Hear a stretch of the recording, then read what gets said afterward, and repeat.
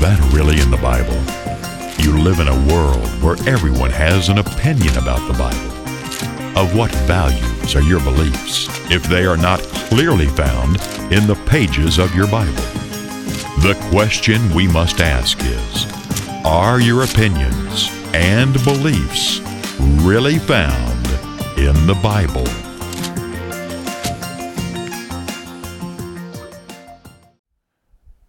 Well, hello, I'm David Freeman with Is That Really in the Bible? You know, this may sound strange, but you know, most people's religion doesn't make any sense.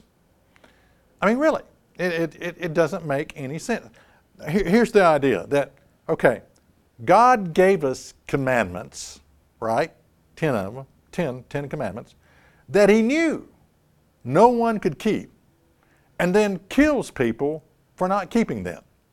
Does that make any sense to you? That Jesus would tell us to keep the commandments when He knew that no one could keep them. That's the idea. When I talk about, okay, a lot of people's religion that doesn't make any sense, that's the mindset that's going on. It is the illusion that religious people have that no one can keep the 10 commandments. That is impossible. That you're lucky if you can go 5 minutes without sinning. You're lucky if you can go 5 minutes without breaking one of the 10 commandments. You hear things like, well, we all sin. Yeah, we all sin. You know, you sin, I sin, we all sin. I'm probably getting ready to sin right now. But as soon as this program's over, I'm going to walk out the door and sin. That's the concept that people have. And people will say, well, if we could keep the commandments, Christ would not have had to die for our sins. Now, I understand that all have sinned and come short of the glory of God. I understand that. The fact that we have all sinned is just a matter of fact. But the decision to continually live in sin is a choice that you make.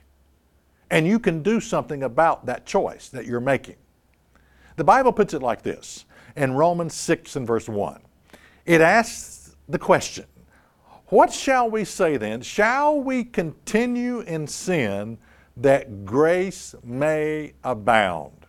Now, what do you think the answer is? I can hear a lot of religious people saying, yes, we're going to continue to sin because it's impossible to keep the 10 commandments. We can't do it. We all sin. We're getting ready to sin right now. In the next 5 seconds, we're all going to sin. Shall we continue in sin that grace may abound? The answer, God forbid. No, we're not going to continue to live in sin. So, Christians, once you have been forgiven by God's grace, shall we continue to live in sin? Can't hear you. I still think there's some people out there living in their illusion. Well, we all sin, you know, and if it was possible, you know, I don't think we can go. I don't think we can live without sin. You know, God forbid. God forbid. Now, maybe the fact that you are still making the decision to live in sin reveals much about your so-called conversion and Christianity. Maybe that's the issue. That it reveals, the fact that you are still living in sin reveals that, you know, much about your conversion or lack thereof and whether your Christianity is even real or not. You know, Christians have sold themselves out to be a beautiful loser. You know, the truth of the matter is Christ died so that we could be victorious in keeping the commandments. You know, in John 8, verse 11, there's a scripture that says where Jesus, you know, there's this woman caught in this act of adultery, the actual sin of adultery. I've never figured out why they couldn't drag the man up there, but they dragged the woman up there. You know, they just got the woman. They don't have the man. But anyway, and she says, Jesus said to her, has any man condemned you? And she said, no, Lord. No man has condemned me. After he went through this little thing of, you know, writing on the ground, and he that is without sin cast the first stone. And of course, he was connecting up names with the other men that were standing there, other adulterous relationships like John and Martha. And you remember that one? You remember Martha in the back seat of the car or whatever? Of course, they didn't have cars back then. Back seat of the chariot or whatever. But anyway, he's connecting up names. But anyway, in John 8 and verse 11, she said, "No man, Lord." And Jesus said, "Neither do I condemn thee. Go and sin no more." Well, I guess Jesus didn't know what he's talking about. Go and, well, Lord, we all sin, and we can't go 5 seconds without sinning, and we all break we're continuously breaking, and it's not possible to keep the 10 Commandments. Jesus, you don't know what you're talking about when you told that woman, go and sin no more. It must have been a figure of speech. You didn't really mean that, did you? That she should stop her adulterous affairs that she was having. Do you mean it was possible for her to stop doing that? Yeah. Through the power of God's grace, through the power of the Holy Spirit. If you have the Holy Spirit, it is possible for you to stop that particular sin that you're struggling with. Christ died so that we could live victorious, not a slave to sin. You see, when it comes to Christians, there are winners and losers. The losers say, Christ died so that I could live out the rest of my life of sin and confess, no victory. The winners say, Christ died so that I can be victorious over my sins, that I can get the victory over sin. The losers have surrendered to a life of defeat. The winners will not give up until there is sound victory. And I want to tell you something. Churches are full of losers. Religious losers that have sold out and have convinced themselves it's not possible to obey God. It's not possible to keep the commandments. It's not possible. We all sin. Yeah, they have sold out to a loser theology, a loser mindset, I'm just a beautiful loser. That's all I am. Now I want to blow out of the water this idea that no one can keep the commandments. In Luke 1 and verse 5, it says, "There was in the days of Herod, the king of Judea, a certain priest named Zacharias of the course of Abijah, and his wife was the daughter of Aaron, and her name was Elizabeth. And they were both righteous before God, walking in all the commandments and ordinances of the Lord blameless." Now, what do you think? Well, again, this attitude that a lot of Christians have, well, none of us can keep the law. Here's the thing. It's easier to sell yourself out to be a beautiful loser and just to buy into that false way of thinking that it's impossible. And yet here were people, Elizabeth, Zacharias, who were keeping the law of God, blameless. What does that tell you? That says a lot. It says a lot. Now, question, what is the work of the Holy Spirit? The churches have denied the work of the Holy Spirit. They have turned the Holy Spirit into a carnival show, a circus show of jumping church pews and speaking in a gibberish that no one can understand, spirit of laughter, acting like a buffoon. I mean, what is the true work of the Holy Spirit of God? Once you receive the Spirit of God through repenting of your sins, sin is the breaking of God's law, accepting Christ as your personal Savior, baptism, and the laying on of hands for the receiving of the Spirit of God. Once you have been impregnated with the Spirit of God, what is the work of the Holy Spirit? Well, let's take a look at it. Ezekiel 36 and verse 26 says, "A new heart also will I give you, and a new spirit will I put within you. I will take away the stony heart out of your flesh, and I will give you a heart of flesh. I will put my spirit within you and cause you to walk in my statutes, and you shall keep my judgments and do them." All right, we're talking about the real work of the Holy Spirit. Now, lest you think this is an old covenant concept, let's pick it up in Hebrews 10 and verse 16. "This is the covenant that I will make with them after those days, says the Lord. I will put my laws in their hearts, and in their minds will I write them, and their sins and iniquities will I remember no more. Now, people will say, well, yeah, but we're saved by grace. And yeah, I agree, we are saved by grace. But let's notice the work of grace. We talked about the work of the Holy Spirit. I'm going to write my laws into their hearts and their mind, and they're going to keep them, they're going to do them, and I'm going to forgive their sins and iniquity. Okay, but let's notice the work of grace. Okay, Timothy 2 and verse 11. For the grace of God that brings salvation has appeared unto all men, teaching us that denying ungodliness and worldly lust, we should live soberly, righteously, and godly in this present world.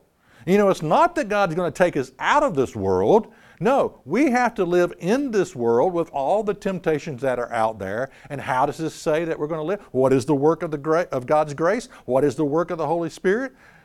Teaching us to deny ungodliness, worldly lust. We're going to live soberly, righteously, and godliness in this present world. Yeah, right now. This is the work of the Holy Spirit. This is the work of God's grace. Now again, what is the work of the Holy Spirit? Well, we just covered it. Shall we continue in sin that grace may abound? God forbid. Now let me ask you a question. How hard is it for you not to steal something? How hard is it for you not to kill somebody? How hard is it for you not to commit adultery? Now I know there is the letter of the law and there is the spirit of the law, and when we talk about the letter, okay, don't commit adultery, but when we talk about the spirit, what goes on between the ears, yeah, men can struggle in that area. I understand that. But even the thoughts, can you overcome that? Can you be victorious in the way you think? You cannot be tempted by a thought you don't think. You cannot be tempted by a thought you don't think. Can you choose not to think that thought? Can you choose not to think that thought? Yes, you can. Yes, you can. And there is God's grace, there is God's Spirit that enables us to do just that. If victory over sin is not possible, then what is the point in religion? What is the point in a relationship with God? What is the point of grace and forgiveness if victory, what is the point in the Holy Spirit, God giving us His Holy Spirit, if victory is not possible? We can be losers without any of that stuff, without a relationship with God, without the Holy Spirit, without forgiveness. We can be losers just fine on our own. So my point is, victory, overcoming sin, is possible. Now, when I talk about victory over sin, I'm not necessarily talking about living a perfect life in all areas of your life. Look, we make mistakes. There are sins out of ignorance that we commit a lot of times. What I'm talking about, let me explain what I'm talking about. Because I want you to understand when I talk about victory over sin and keeping the 10 Commandments, this is what I'm talking about. Here it is. Name your sin. What is it that you struggle with? What is it, that thing that really gives you a big fit, that you've been struggling with years? What I'm saying, maybe it's lust, maybe it's anger, I don't know what it is, but whatever it is it possible for you to get the victory over it and overcome it and stop it? Answer, yes it is. In other words, I'm talking to people who know what they are. They know that they are sinners. They have a specific sin that they're struggling with. I'm not even talking to people who sort of view themselves, well, I've been a Christian all my life. I was born a Christian. I love God. I've loved God all my life, and I'm a church goer. I go to church 6 days a week, twice on Sunday. People who have never struggled with anything in their entire life, no addictions, nothing, no smoking, no cigarettes, no nothing, no pornography. No. I'm not even talking to people like that. God's not even working with you, if that describes you. Now, here's the thing. I have found that people can be deeply religious and not even know that they are a sinner. It's strange, but it seems like I've met more people that fit into that category who are deeply religious and have never been brought to the point where they realize, I don't have it all together. I am a sinner. I am struggling. They seem to have no struggles whatsoever. They view themselves as they've been good all their life. Now my point is this, there is either victory over sin or our religion is a farce. Okay? Let's notice John 8 and verse 31. John 8 and verse 31. Then said Jesus unto those Jews which believed on him, if you continue in my word, then are you my disciples indeed. And you shall know the truth, and the truth shall make you free. Free from what? Well, obviously free from the bondage of sin. Continuing on, they answered him and said, we be Abraham's seed, and we're never in bondage to any man. How say you, you shall be made free? Jesus answered them, verily, verily, I say unto you, whosoever commits sin is the servant of sin. I'm telling you, these religious folks didn't get it. They didn't, even though they were deeply religious, they didn't realize they were sinners. You see, Jesus only dealt with one kind of people, sinners. But that one group had two different, that he came into contact with, that one group of sinners had two different mindsets. One group believed that Jesus dealt with knew they were sinners. The other didn't. The religious people, that other group, didn't know they were sinners. They all were sinners. The one group knew it, the other group did not. And it was the religious that didn't realize they were sinners. Again, Jesus answered them, verily, verily, I say unto you, whosoever commits sin is the servant of sin. As I said earlier, name your sin. What are you struggling with? Do you know that you are a sinner? Well, I got great news for you. You can obtain freedom. Jesus can make you free. How? How can he make you free? Well, number one, repent of your sins. Accept Christ as your personal Savior. Be baptized. Receive the Spirit of God. Have hands laid on you for the receiving of the Spirit of God. And that Spirit will lead you into a journey of true freedom. Now, freedom often doesn't come overnight. There are lessons that God wants us to learn. You know, there's a song, Sweetly Broken, Total Surrender. Sweetly broken, total surrender. It is just that when God calls us. And that journey to freedom will involve where God sweetly breaks you and brings you to a point of total surrender. That is a process. It can be painful, but God does it gently.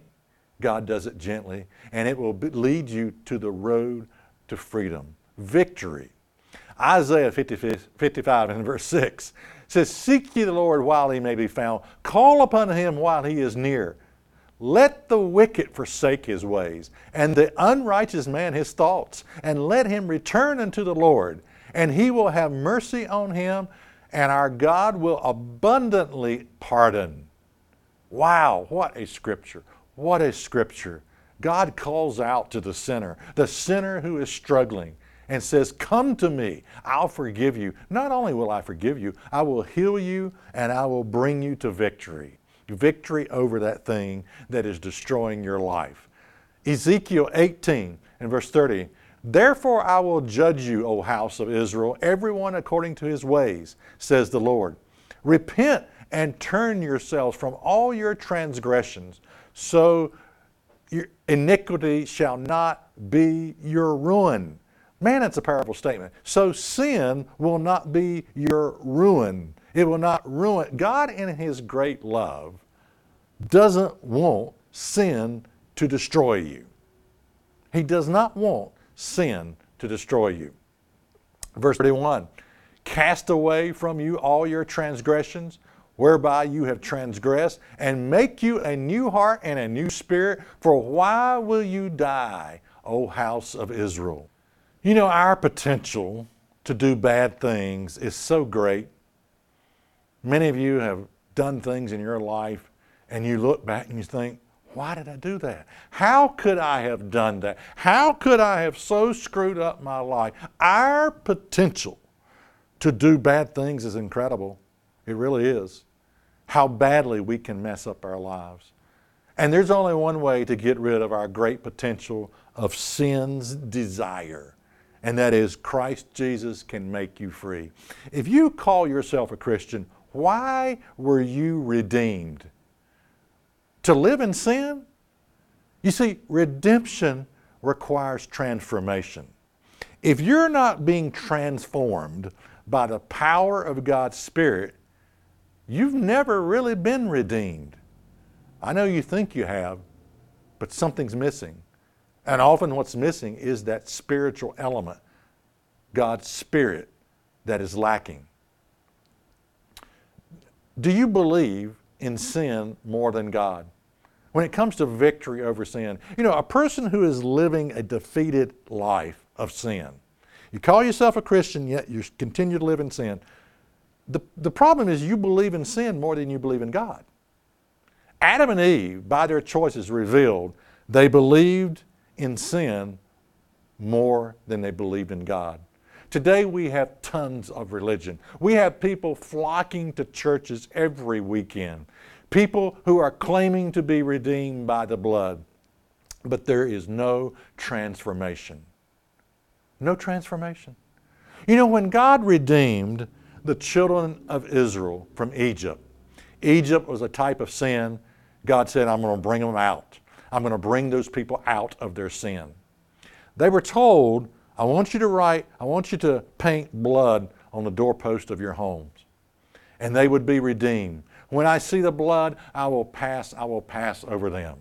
But did you know that those Israelites they painted that door on their doorposts, but they never returned to their homes. Ain't gonna need this house no longer. They never returned to their houses. They never returned back to their land. They never returned back to their king, King Pharaoh. They never returned back to slavery, the bondage. They were even told to eat a new kind of food, unleavened bread. They weren't going to eat the same kind of food anymore. Now I want you to eat unleavened bread. In other words, you're leaving it all behind because redemption requires transformation. So I hear you, I know, okay, I've been saved. I hear that a lot. Oh, I've been saved. But my question is this: have you been transformed? Because redemption without transformation is a lie.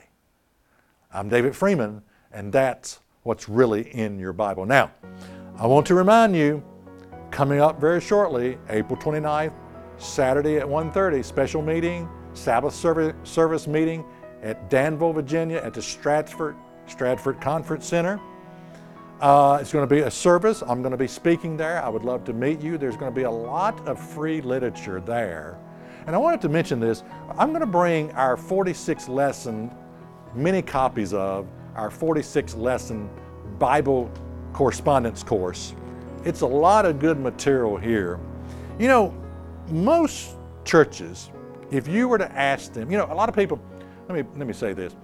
A lot of people realize through watching the program, there's some things that you believe, David, that's different. I've never heard some of these things that you're teaching from the Bible.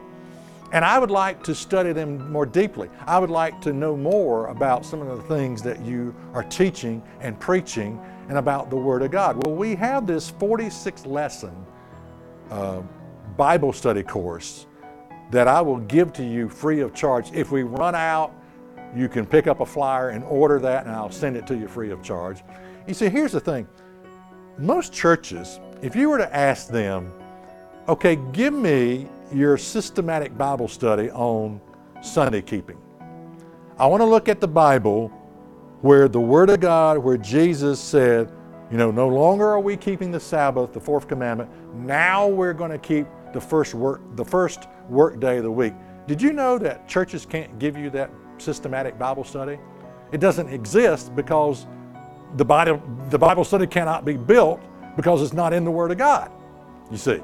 If you were to go to your church and say, I want a systematic Bible study on Christmas, where the Bible says we sailed from Troas and we met up with Paul and we decorated the Christmas tree and swapped gifts. It's not in there. It's not in the Bible. Therefore, no systematic Bible study exists explaining Christmas. And this is true with a lot of doctrines that are out there. In other words, their church cannot back it up, what they believe. Even though they're doing these things, show me your systematic Bible study, how that God is going to burn people for all eternity for the rest of their lives. Okay, they don't have that systematic Bible study because it's not in the Bible. There are theories that people develop and preach about from pulpits to try to scare people half to death and get them to come down to the altar. But I'm just saying, most churches, they can't offer you a systematic Bible study explaining their belief system. I can. The Church of God can offer you that, and I'm going to be giving that away free of charge. Look at some of the receiving the Spirit of God, resurrection. You need to know about the healing, marriage and divorce, all kinds of Bible, child rearing, how the Holy Spirit works, heaven and the kingdom of God, just the definition of the gospel, the holy days, Pentecost, all of this. This is an intense Bible study that I will give away free of charge. I'd like to meet you again April 29th at 1:30 at the Danville Conference Center, Stratford Conference Center. Love to see you there. Hope you can make it. I'm David Freeman with Is That Really in the Bible? Many years ago, God inspired Moses to ask a $1 million question. What does the Lord require from you? To the person who is truly seeking God's will, this is the question.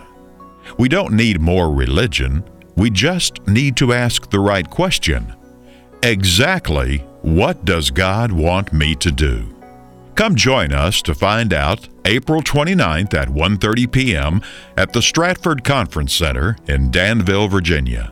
David Freeman with Is That Really in the Bible would like to invite you to a special informative Sabbath service meeting April 29th at 1:30 p.m. The meeting will be held at the Stratford Conference Center in Danville, Virginia. The address is 149 Piney Forest Road, Danville, Virginia 24540. That's April 29th at 1:30 p.m. at the Stratford Conference Center in Danville, Virginia.